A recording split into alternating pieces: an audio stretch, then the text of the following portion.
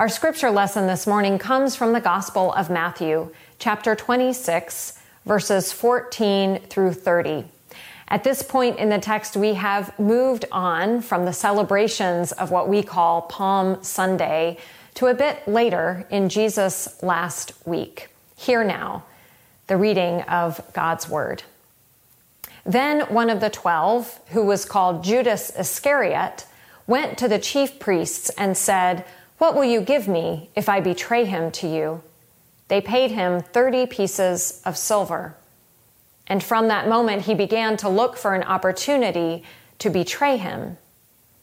On the first day of unleavened bread, the disciples came to Jesus saying, "Where do you want us to make the preparations for you to eat the Passover?" He said, "Go into the city to a certain man and say to him, 'The teacher says, my time is near. I will keep the Passover at your house with my disciples.'" So the disciples did as Jesus had directed them, and they prepared the Passover meal. When it was evening, he took his place with the 12, and while they were eating, he said, "Truly, I tell you, one of you will betray me." And they became greatly distressed and began to say to him, one after another, "Surely not I, Lord." He answered, "The one who has dipped his hand into the bowl with me will betray me. The Son of Man goes as it is written of him, but woe to that one by whom the Son of Man is betrayed. It would have been better for that one not to have been born." Judas, who betrayed him, said, "Surely not I, Rabbi." He replied, "You have said so." While they were eating, Jesus took a loaf of bread, and after blessing it, he broke it, gave it to the disciples, and said, "Take, eat, this is my body." Then he took a cup, and after giving thanks, he gave it to them, saying, "Drink from it, all of you. For this is my blood of the covenant, which is poured out for many for the forgiveness of sins. I tell you, I will never again drink of this fruit of the vine until that day when I drink it new with you in my Father's kingdom." When they had sung the hymn, they went out to the Mount of Olives. This is the word of the Lord. Thanks be to God. In the fall of 1918, another pandemic was moving across the globe, and the illness it caused became known as the Spanish flu. This picture you see is actually a clipping from an article that appeared in the Richmond Times-Dispatch on February 13th, 1919. Because of the name, Spanish flu, I always assumed this illness started in and then spread from Spain, but this wasn't the case. The origin of this name is much more interesting. The countries that comprised the Allied and Central Powers during World War I had agreed to a media blackout of any negative stories that might adversely affect morale.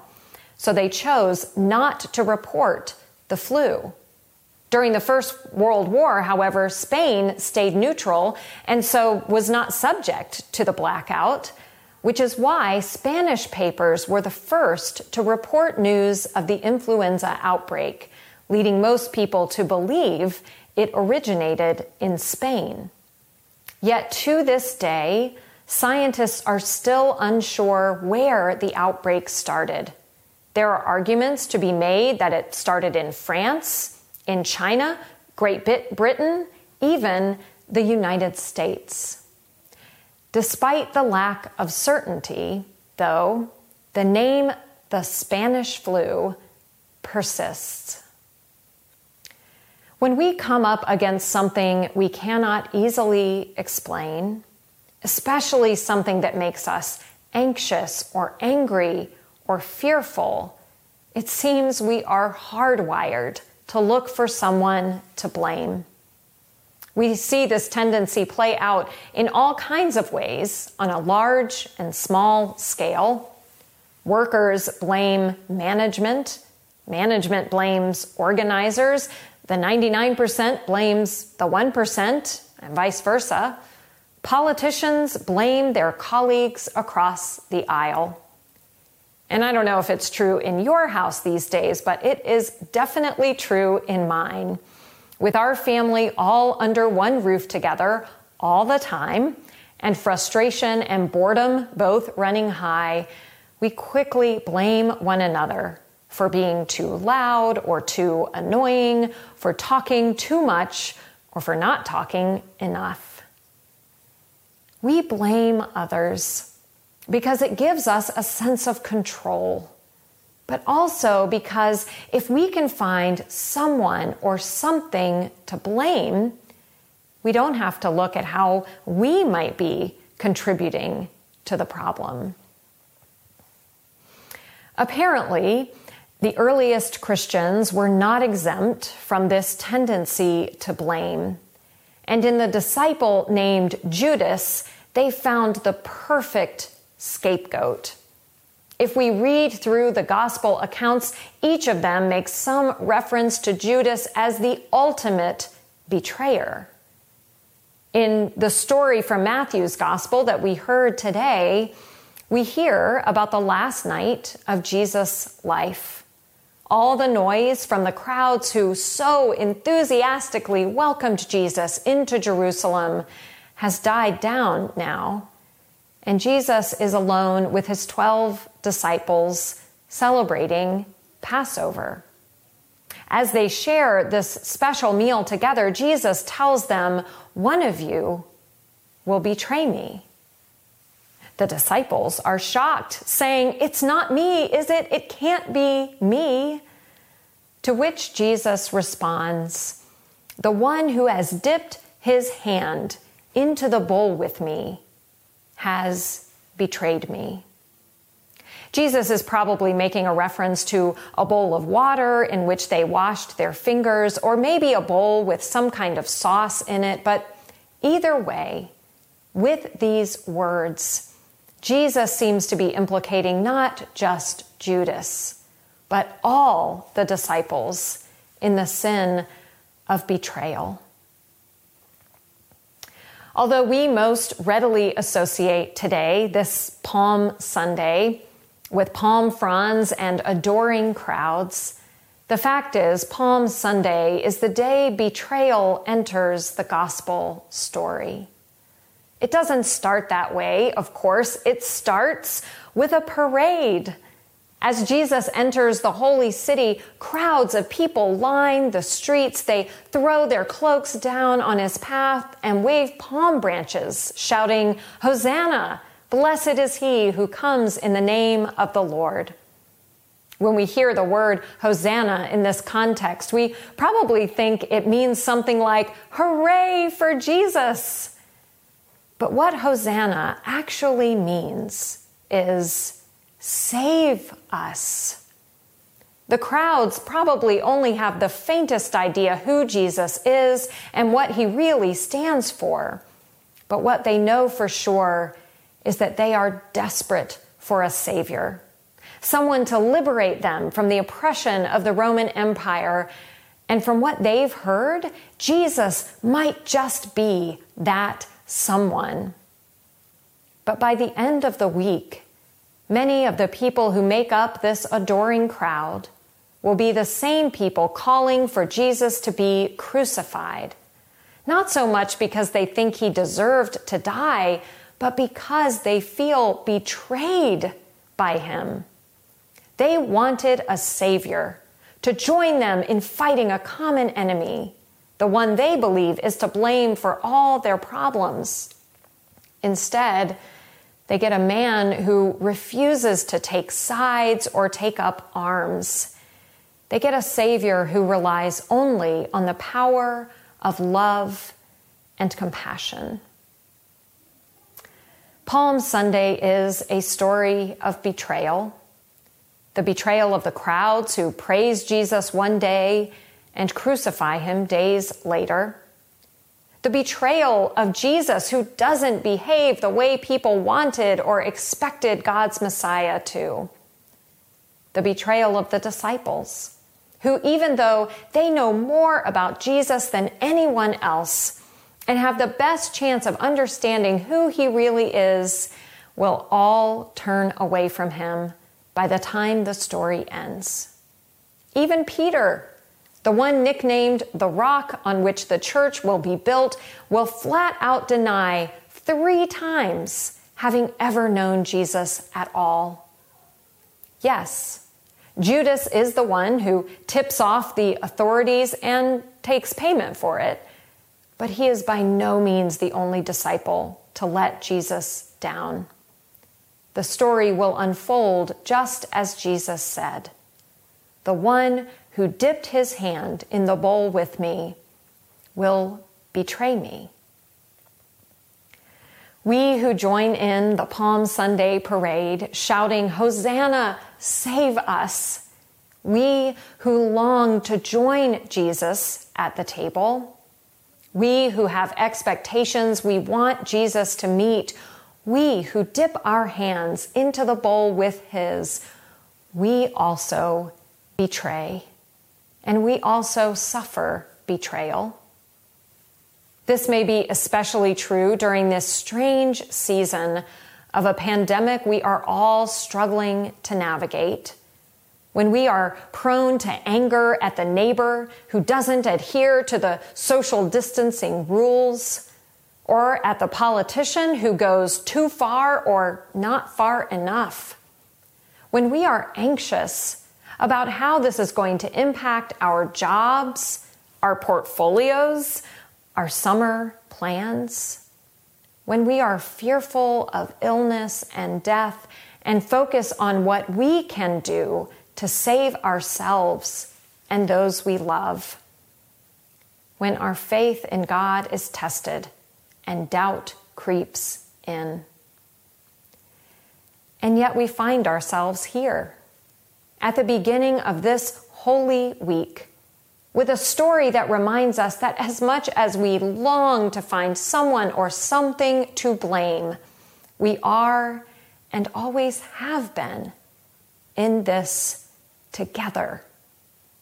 Which is perhaps why this story of betrayal ends with this unlikely account of the very first communion, a meal that symbolizes how what is broken apart becomes the very thing that holds us together, even when everything else seems to be dividing us up. Jose Andres is a celebrity chef who owns more than 30 restaurants in 8 states, as well as DC and the Bahamas. But what Jose is becoming best known for is feeding people in crisis. Through his charity, World Central Kitchen, he goes right to the scene of the latest disaster and creates field kitchens that give people fresh, nourishing meals as they struggle to cope with the aftermath of the hurricane or earthquake or tornado or flood, or most recently, if they are quarantined on a cruise ship in the port of Oakland because of the coronavirus. World Central Kitchen has launched feeding missions in 13 countries, serving 15 million meals and bringing together 45,000 volunteers. For this work of bringing people together with food, Jose was nominated for the 2019 Nobel Peace Prize. A reporter who shadowed him for a recent profile observed that in a matter of weeks, he witnessed a woman in the Bahamas call to Jose from her car and simply put her hands together as if she were in church. It was her way of telling him he's a blessing. On his way to his office in DC in February, a woman from Japan stopped to thank him for feeding the cruise ship passengers docked and quarantined in Yokohama.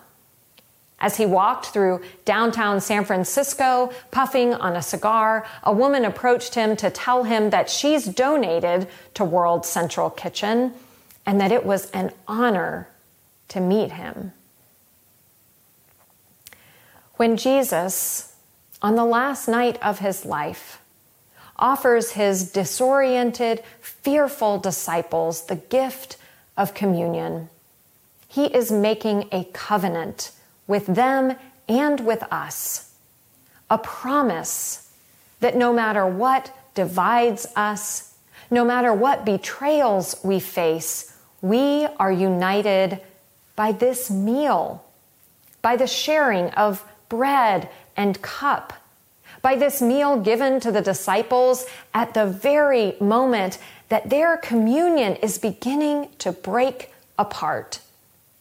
After this meal, as they go into the night of Jesus' arrest and the trial that will end in his crucifixion, the disciples have the memory of this meal to remind them that no matter how scattered and fractured they will become, there is something that will always hold them together.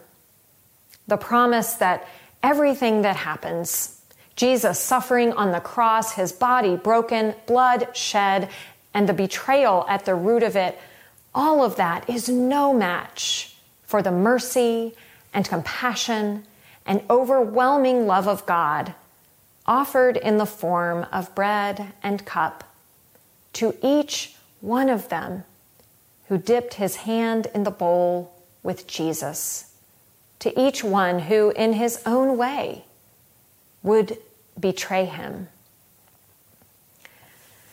I know, in this time of uncertainty and fear, it might be tempting to turn away from this story that can seem outdated and unclear and irrelevant.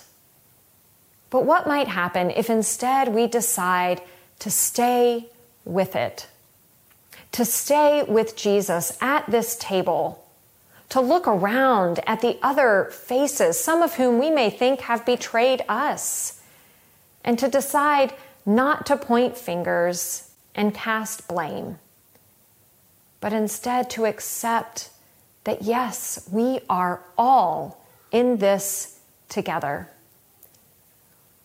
What if we commit to staying with Jesus throughout this week, trusting that even our fractious band of human followers across the globe, separated by ideology and nationality, socioeconomic status, and now social distancing, that we can be brought together through this holy meal, the bread, which is Christ's body broken for us, the cup, which is Christ's blood shed for us.